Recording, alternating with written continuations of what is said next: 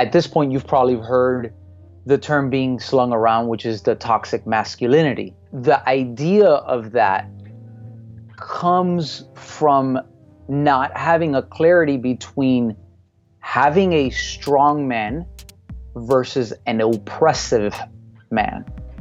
That's my colleague, Armando Cruz. His top-selling book, The Legacy Code, seeks to answer an age-old question about men. What are they doing with all their power?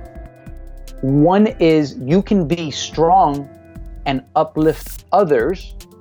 The other one is you are strongest because you're holding everyone else down. In my first interview of this season, Armando and I delve into his fascinating research behind male legacy and how his amazing findings can help shape a healthier masculine world today. This is the Supergivers podcast.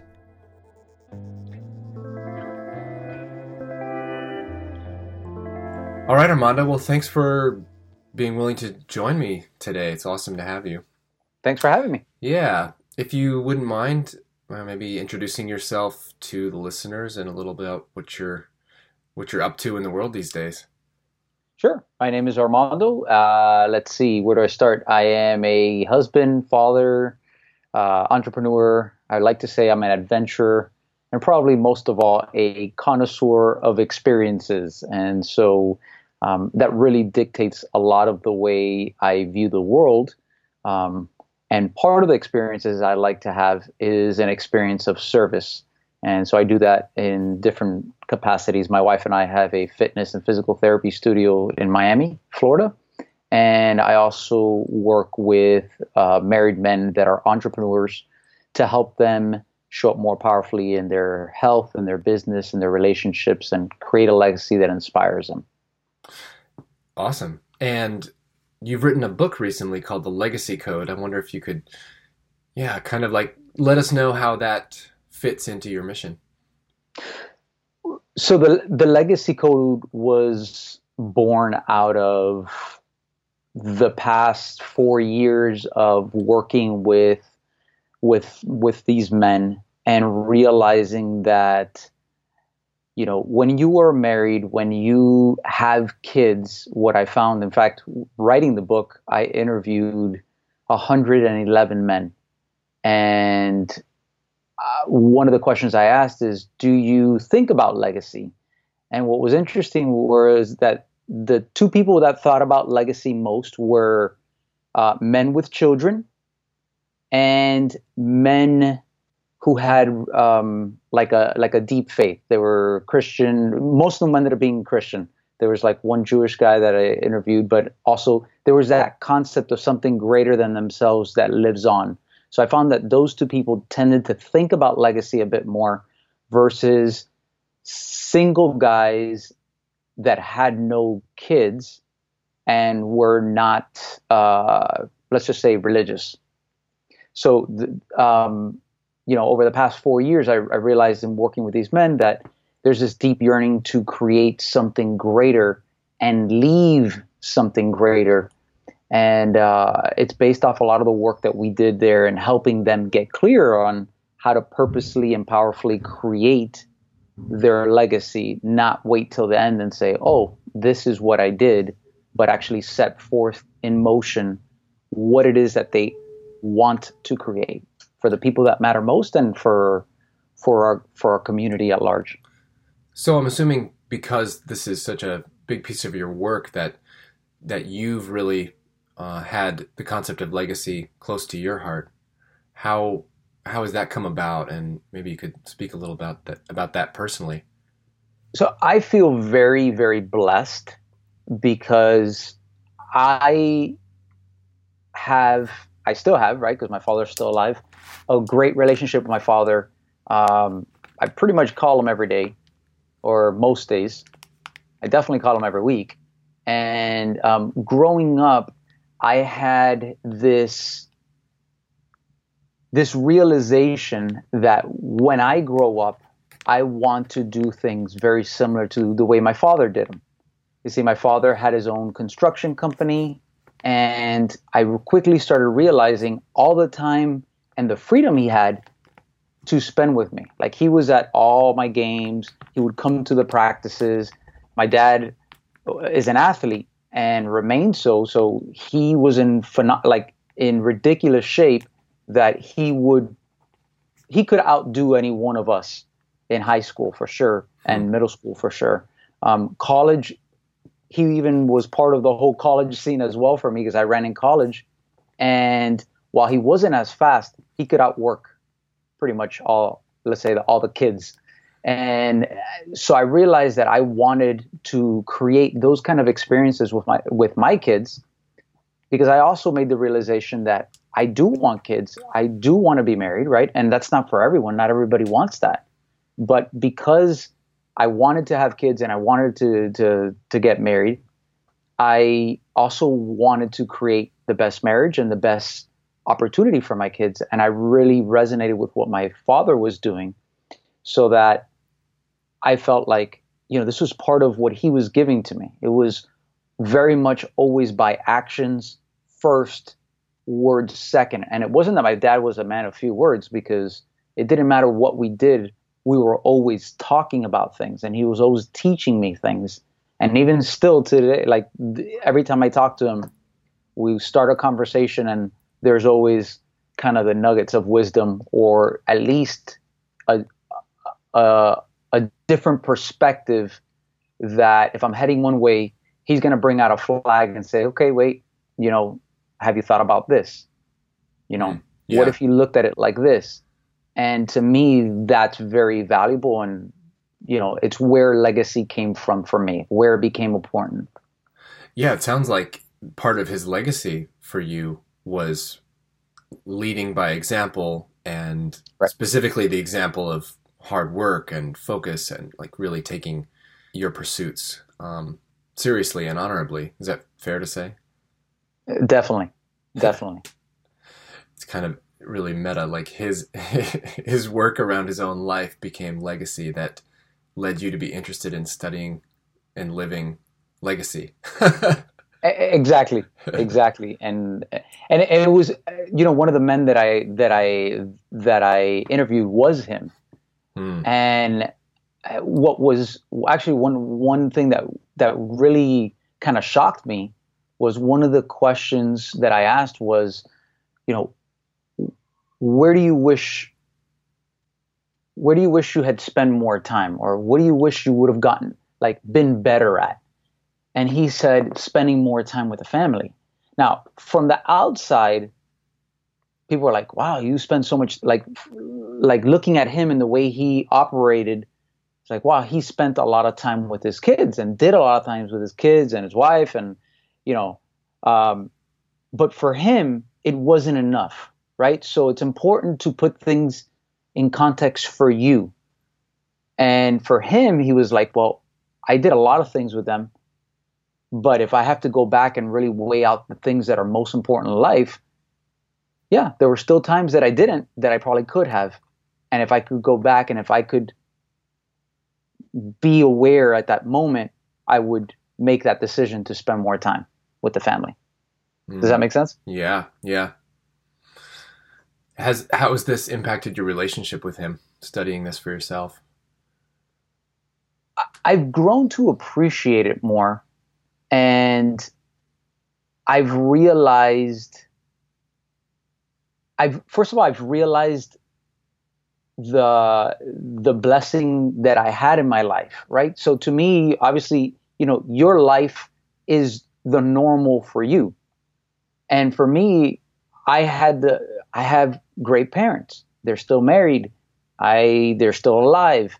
I talk to them and see them pretty much at least every week. It was a close thing. I'm the oldest of four siblings, and we keep in contact. So we had a really close-knit family, one that really valued family and community.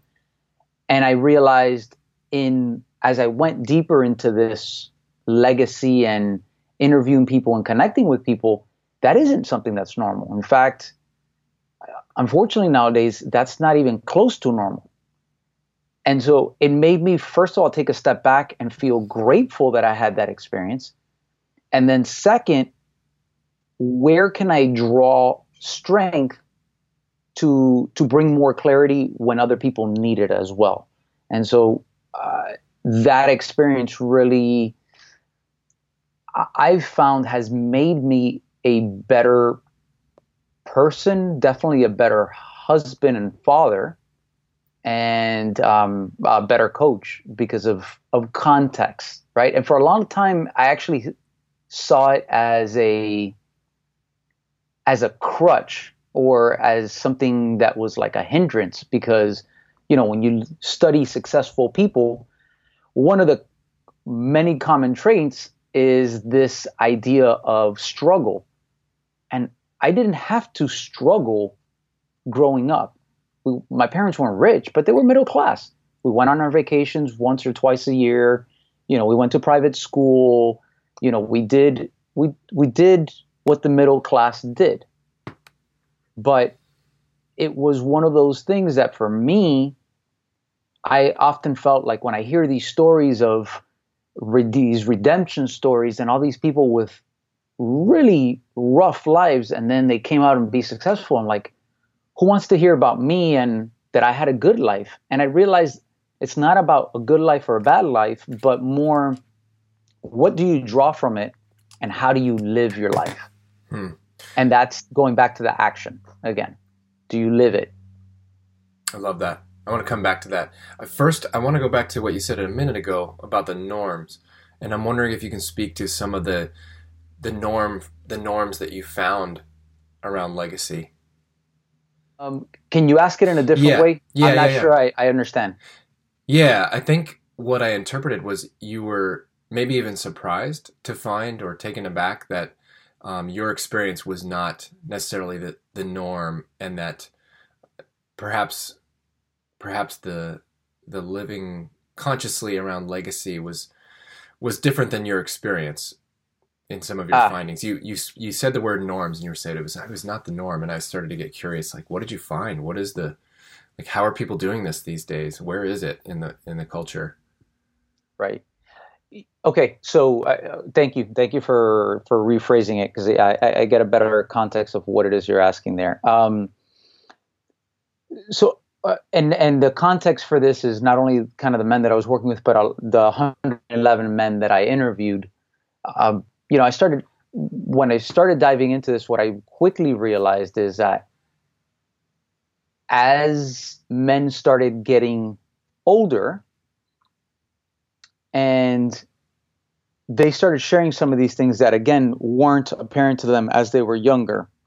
So now, because they had more experience and more life lessons to be learned, they realized, hey, there is something better than what I had. And it's not this desire that nothing is good enough, but more that I am capable of more. There's something more inside of me that I wasn't aware of, but the problem is I don't know how to achieve it or find it. And that was actually one of the biggest things, is this idea that you're finding something. There's something out there that I got to find that I haven't quite figured it out. And so this idea of legacy it's like a quest to find something out there, when in reality, what I found, that the people that tend to embody this idea of legacy in a way that inspires and connects to the people that matter most, and then forms a second ring around to the community at large and creates that impact, was that those people searched in instead of out. And so there is that disconnect of, or perhaps the misinformation of thinking that the answer is out, when in reality you got to go in for it. In other words, peel back the layers instead of adding layers to feel like you're worthy. Do you get the distinction? You understand what I mean? Okay. Yeah, it's powerful enough that I'm trying to decide. There's a few different directions I'd want to go with that. Yeah. Okay. One thing that I have written down that I really want to ask you about, maybe you can speak to if it just comes naturally, is why legacy seems to be a really male associated value. And how do you think men in general are doing in terms of understanding this notion of going within and peeling back the layers? Okay. So the first, let me. Yeah. The one question was that how are men faring at this idea of peeling back layers? And the one prior to that, you had asked, is like, why do you think this is a male kind of dominant thing, this idea of legacy? Yeah. And the distinction that I want, or the context I want to frame this in, is that I only interviewed males because I wrote this for a man. I wrote this book for men. What's interesting, though, is I've had I'm making a generalization here, about an equal amount of women that have read it. And one of their comments is like, but this is not for men only. Like, what you're saying here, women can benefit from it. Mm. And the explanation that I gave is the following: is first and foremost, I was speaking to me, right? It was a reminder to myself. It was a process that I had to go through mentally to write this book, to be able to share this. So first and foremost, I had to internalize this. So I spoke to myself, right? And so the other component of that is, and what I've found is that women can extract much better this information than men. In other words, there's a saying that says that women underestimate what they're capable of and men tend to overestimate. On the flip side of that, because there is that underestimation, and again, this is a generalization, there are always women that are just as overestimated and so forth, but what the point of that is that I felt like if I didn't directly address men, it would be easier for them to dismiss it. He's not talking about me. I got this figured out. Mm. But if I'm specifically saying, hey, men, then they're like, okay, wait, I'm a man. He's talking to me.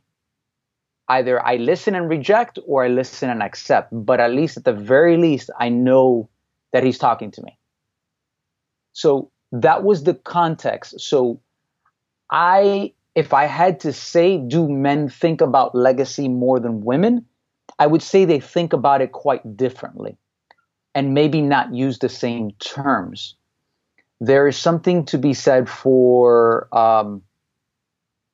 tribes and leadership and just social structures that, yes, men tended to be at the top of the social structure, like at the hierarchy there, where it's kind of like, hey, I have to make sure that my genes pass on. There's a survival. There is a kind of, hey, I need to pass on to the next generation. What I've found in other conversations with women, the tendency tends to be less of, hey, it has to be that, my genes live on, but nurturing what I have in front of me. So my kids become the most important legacy that I have, not 10 generations later. And again, I am making a generalization based off conversations that I have had, but I would definitely not say that men think about this more than women. They just think about it differently. Okay. That's awesome. Yeah. And your disclaimer is noted. And then the second question was what again? I blanked. Well, I guess I'm curious to know, in your breadth of experience with this, how do you think men are faring in their quest for legacy? Right. And again, tying it back, you had asked in this idea of how are they faring, especially peeling back the layers as opposed to going out on a quest. What's fascinating to me, and which would make sense, is that the men willing to have the conversations are the ones ready to peel back the layers. The ones that really aren't very often are not ready. Hence, we're not having those conversations. those conversations either don't appeal to them or they don't resonate with it. I haven't met, like, just that face value of that conversation hasn't met them where they are in their journey. I'd have to go kind of more primal before I can go more internal, if that makes sense. Yeah, you're working with a self-selected population. Right. Yeah. The people who are going to resonate with what I'm saying are people who thinking about it. So hence it's not that they figured it out, but they're receptive to the process. Right. Maybe not always enjoying it, because you often are faced with things that you have to address head on, or they're going to keep festering. Versus if the enemy or the goal is always on the outside, you are always chasing, but they're never necessarily there. Now, if you're going inside, you know that what you're chasing, or the enemy or the challenge, is staring you at the face, and it's not going anywhere until you either make a truce, destroy it, or accept it. Just especially for the listener's sake, can you give a concrete example of what might be an inner quest for a man who's really interested in this path? Let's take this idea of success.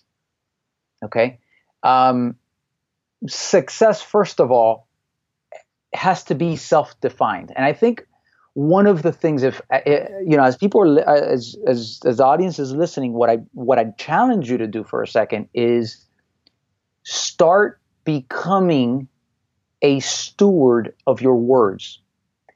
Understand what you mean by what you say, and know that what you say is not what you think you're saying. And I know that sounds a little weird, but we attribute different definitions to different words. And so when somebody says success, if I were to say, Jesse, are you successful? You have a definition of success that perhaps is different than mine.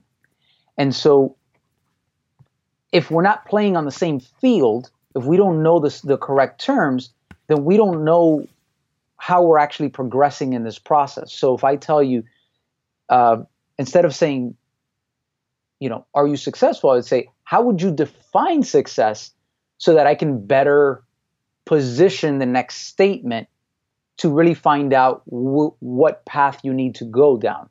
Because if I say, oh, are you successful? And again, many of the men that I work with tend to be in leadership positions, CEOs, COOs. They own their own business. So they're used to being the guy in the top. They're used to making money. Most of them, making money is not difficult. So that's very often the thing that comes to mind, because our society values that and says, oh, did you make money? Do you make a lot of money? Then you must be successful. Do you have a nice house? You must be successful. Do you have a nice car? You must be successful. Do you have multiple houses? Right? These are all things that society has placed a lot of value. And so very often people think that that is the definition. But I'd encourage and challenge to really define, how would you define success first and foremost? And that distinction right there, just asking that one question, is the difference between chasing a quest for what society says this is what you must have if you are to be successful, versus you now peeling back the layers and saying, wait, society may say this, but success means this to me. It means, you know what, being there to pick up my kids from school and being okay with that, shutting down the day after, 2:00 and being there to pick the kids up and then spending the rest of the day with them. That may be more of an alignment with your definition of success than making an extra $1 million because you stayed till 8:00 at night. Do you see the distinction between the in and the out in just that one question? Yeah, and what I'm curious about is and help me not get too far in the weeds here. I'm just trying to play devil's advocate. What if somebody out there listening says, okay, you're asking me to define success for myself. What if they still come back with something that's outside of them? Okay, that's actually a great question, because very often it happens because they haven't been taught anything else. Right.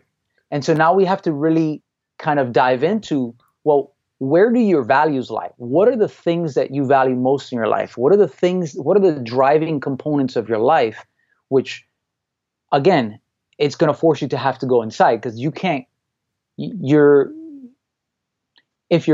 as you start peeling back, what you'll find is that it's rarely about the thing, or put it in a different way, the thing is rarely the thing. Right. So if my idea of success is having, nice cars and a house, there's nothing, by the way, nothing wrong with that.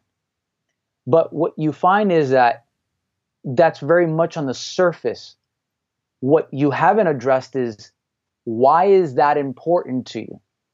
And what you keep finding is, as you peel back and you keep asking the whys and the whys and the whys, you start coming back to, you want to feel certain things. You want to experience the world in a certain way. You want people to see you in certain ways. And that's important to you because that's part of a value system that you hold. Now, whether that value system right now is serving you or not, because it doesn't have to, you're not stuck to a value system, but it's the one that you're operating in. You're operating on one whether you know it or not. The question is are you clear on it? Because once you become clear on it, then you can make a decision whether or not you want to stick with it or try on a different one. And I say try on like you would try on a coat. You can test these out and say, hey, you know what? This doesn't fit so great. Let me take that off. Let me try on this next value system and see if it really is more in alignment with the kind of man that I want to be and the man that I want to show up in this world as. Right? Yeah. So I don't know if that answers your question, or if it doesn't, what else do you need to gain more clarity on that question? Yeah.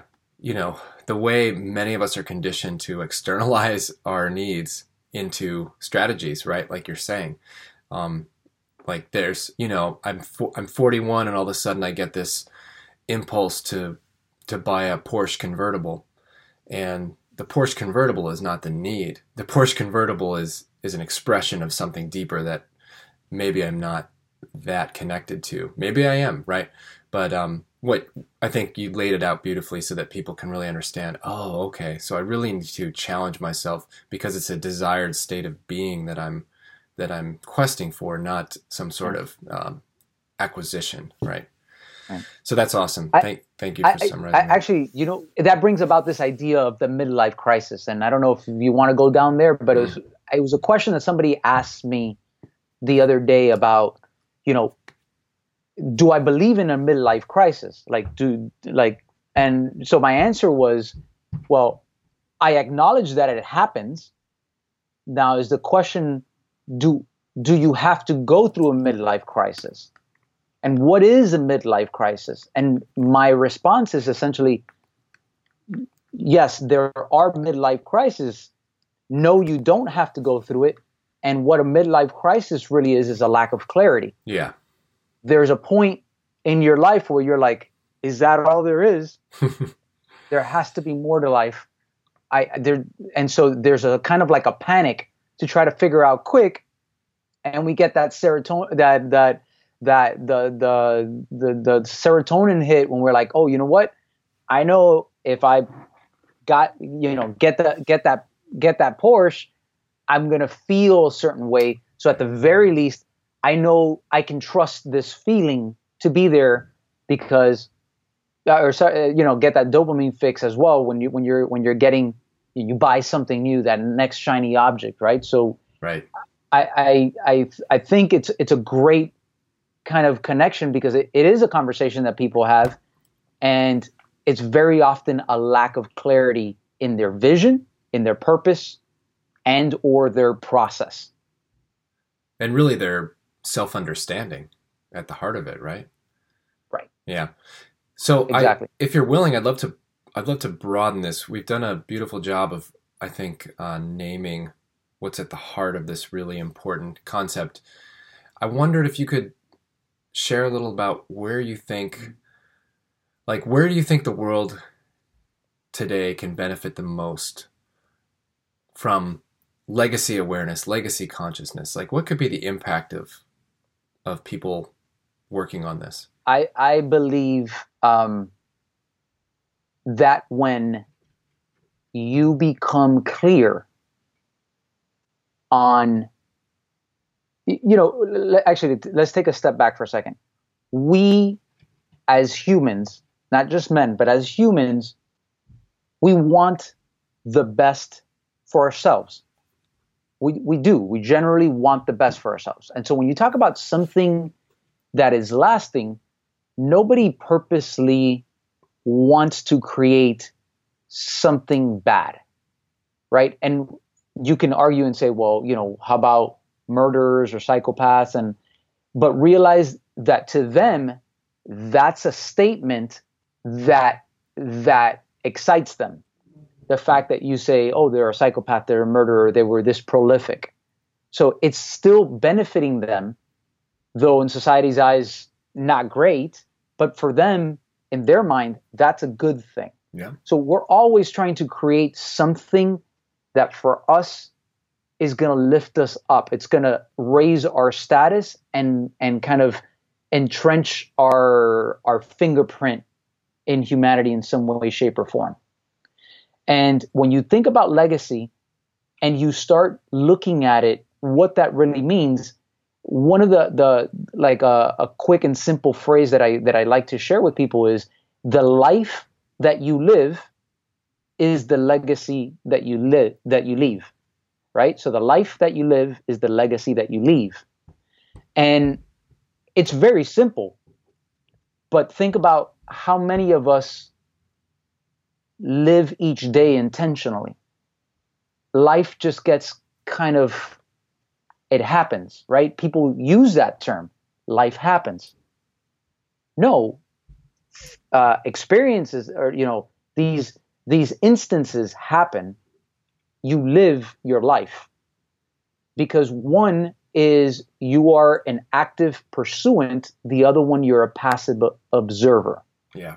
And so when you start having a shift in mindset where you become an active pursuant to creating something that has a lot of value, something that has clarity, and something that has impact, all of a sudden, I like to say there's that saying that says that the rising tide raises all ships.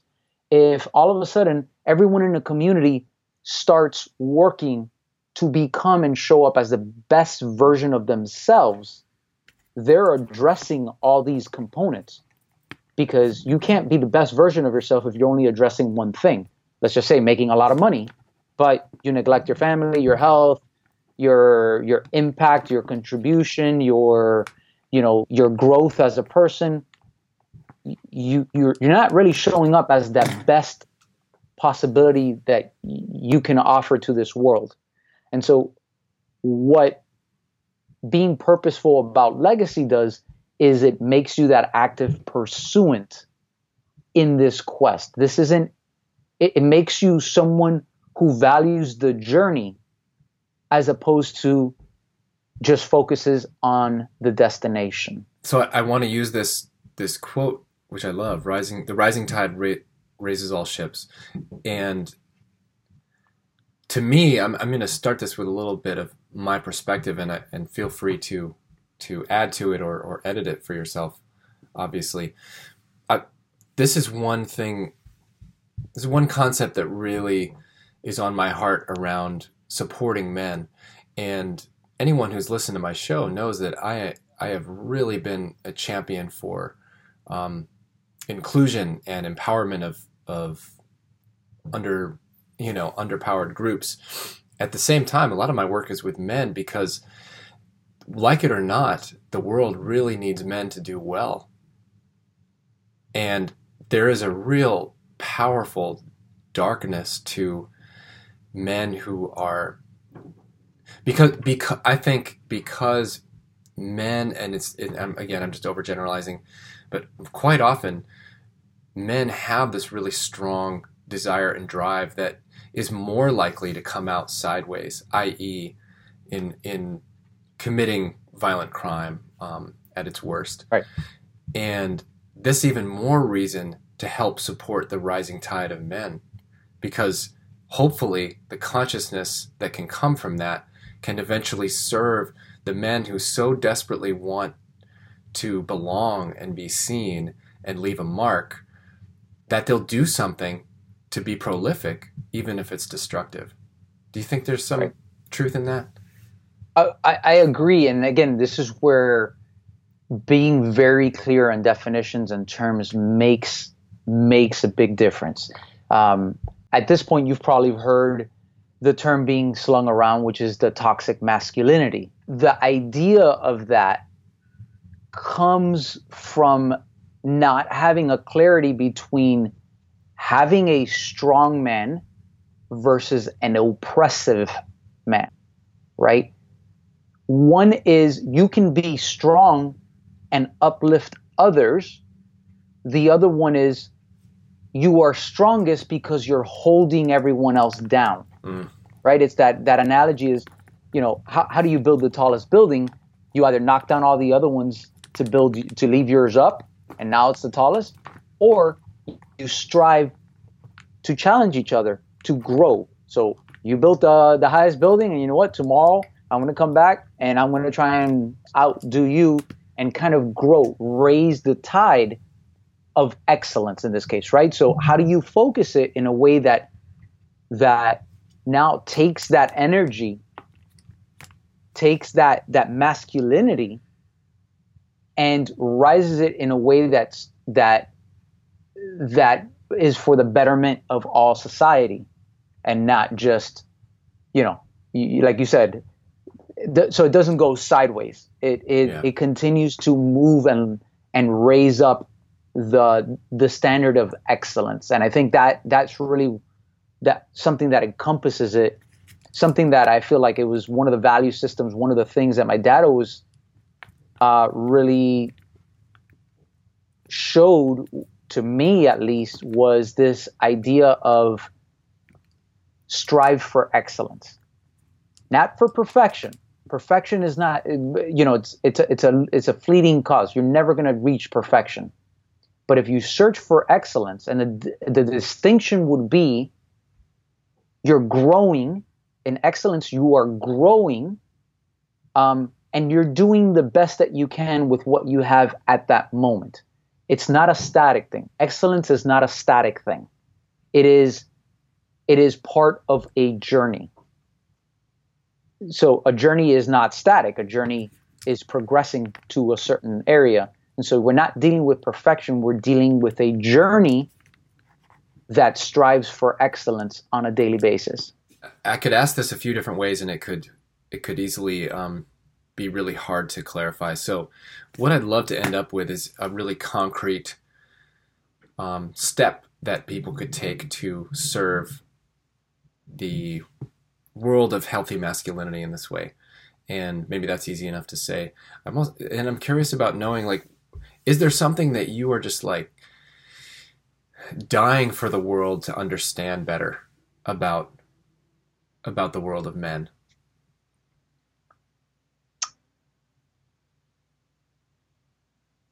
That's a great question. I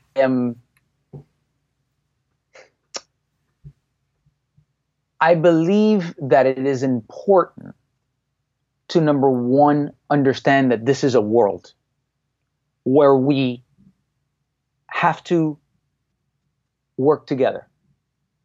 And so first and foremost, by saying that we are trying to raise the level of men, it's not at the expense of women or others, right? This is its own category, meaning, hey, we can get better without pushing. Again, it's this idea of strength by raising up or versus oppression by pushing down.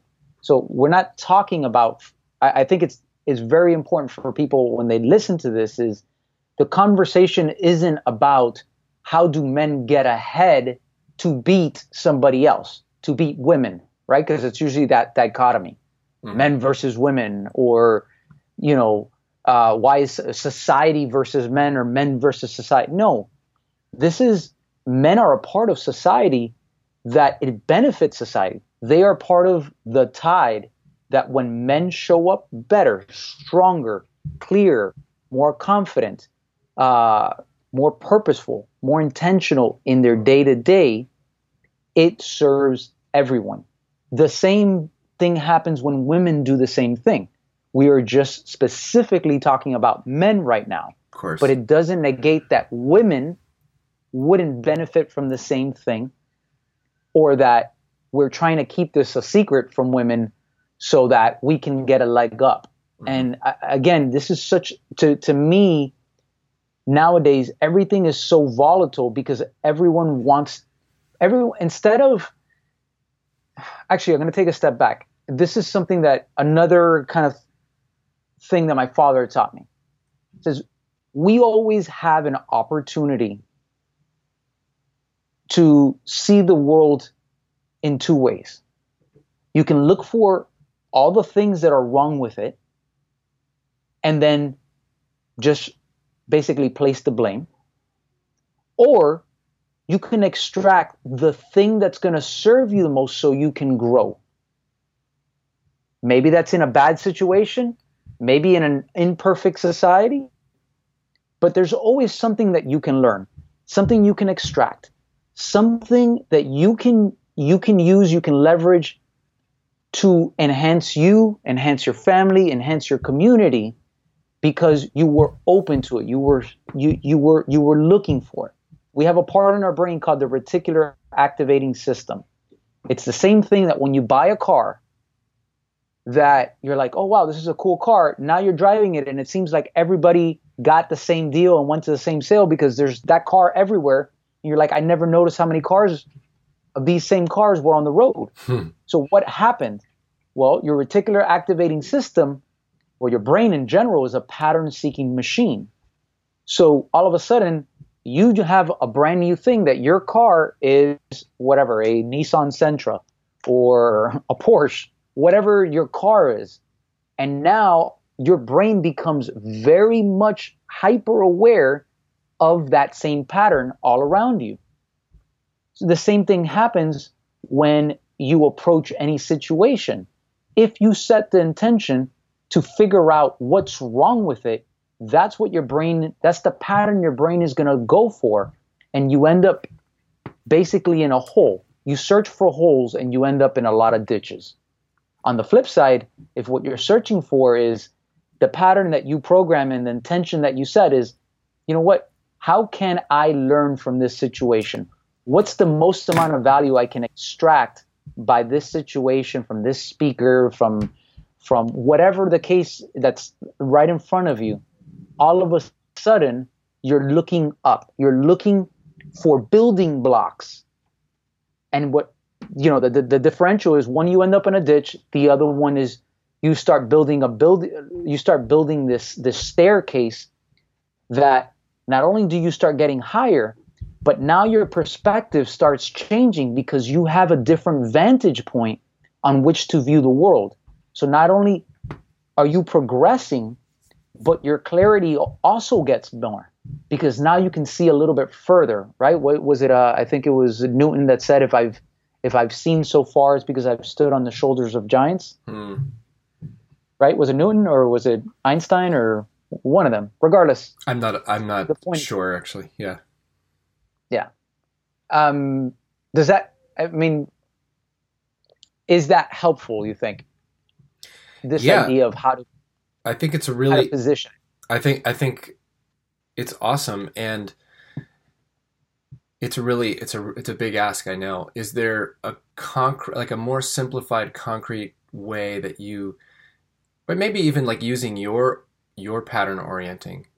Like, what have you already seen in the world where you're like, oh, that was really cool. I'm so glad somebody saw this about a man, or took this orientation towards this point of view on men? Got it. Men are powerful, right? Mm-hmm. And there's the superhero line. I think, what is it? The Spider-Man one, which is, with great power comes great responsibility. Right.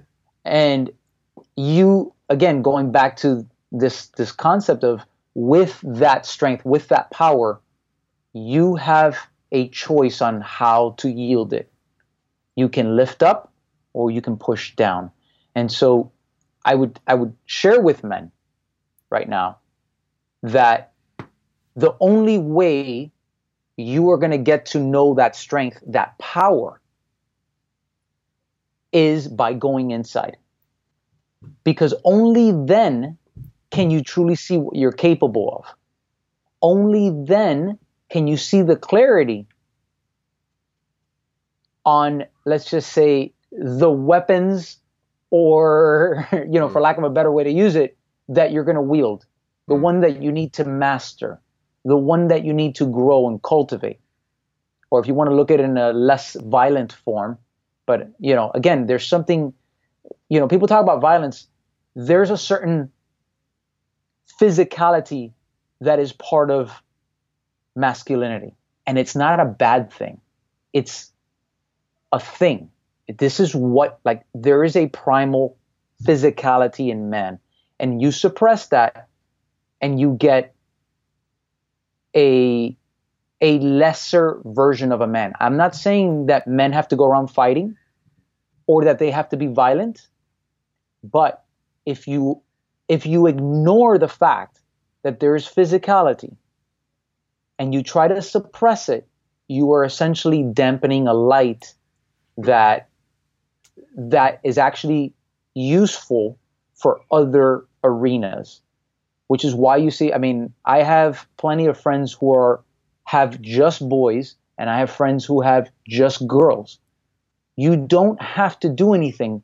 Leave a room with just boys and leave a room with just girls, and the level of intensity is night and day. Boys will escalate things, and by very nature start getting physical. Are there less physical men? Yes. But I'm talking as a generalization. If you put a room of boys together, it will get physical, not in a violent way, but in a camaraderie way. That's one of the ways men communicate. And for women, it is not the same. It is not the same. It's funny. My wife tells me all the time, she goes, "Why are guys so stupid? How does this make any sense?" Because guys come up with stupid things, but it's part of the way we communicate. These challenges that are physical, you see, you never see videos of women lying down, holding a a golf ball in their mouth, and their friend is going to swing the golf and try to hit it off their mouth. You don't see women, trying to move a couch from the second story, and men and women trying to catch it on the first floor. You don't see things like that for a reason. Are they smart? No, but I'm saying it's an expression of the physicality, not of the genius, but of the physicality. And I'm making them more humorous so that people get the point. Yeah, it's beautiful. Yeah, I appreciate it. Yeah, I appreciate you really walking through that, because I think you're being really mindful about the interpretation of language, and I hope that listeners hear that the way you intended and take something positive from it. Can you help people who want to look you up understand how to connect with your work, and especially your book, The Legacy Code? Sure. If you want to check out the book, it's called The Legacy Code. You can go to legacycodebook.com, or you can go to the hub for everything, which is just armandocruz.com, which is just my name. And there you'll probably find all the social media stuff. I'm on Facebook. Usually I'm on Facebook. Some on LinkedIn, but in general I'll be on Facebook. Those are the ones that I primarily communicate. And then I have some Instagram stuff that it's just more about my adventures and some of the wild things that I like to do. Part of the the physicality stuff that we talk about. Yeah, that's so important. It's an opportunity to channel it mindfully, right? And Right. consciously. Well, Armando Cruz from Miami, Florida, thank you so much for being here and for all the work you're doing in the world. My pleasure. Thank you for having me, and it's been a treat. To find out more about Armando's work, go to legacycodebook.com or armandocruz.com. The question of the day is this: if you were to die today, how would the world know you'd been here? Would you be leaving behind more in the way of pain or of hope? This has been the Supergivers podcast, and I'm your host and producer, Jesse Johnson. If you'd like to hear more or do me the service of writing a review, please find this show on iTunes, SoundCloud, or Stitcher. You can learn more about me and my work at supergivers.com. Thanks for listening.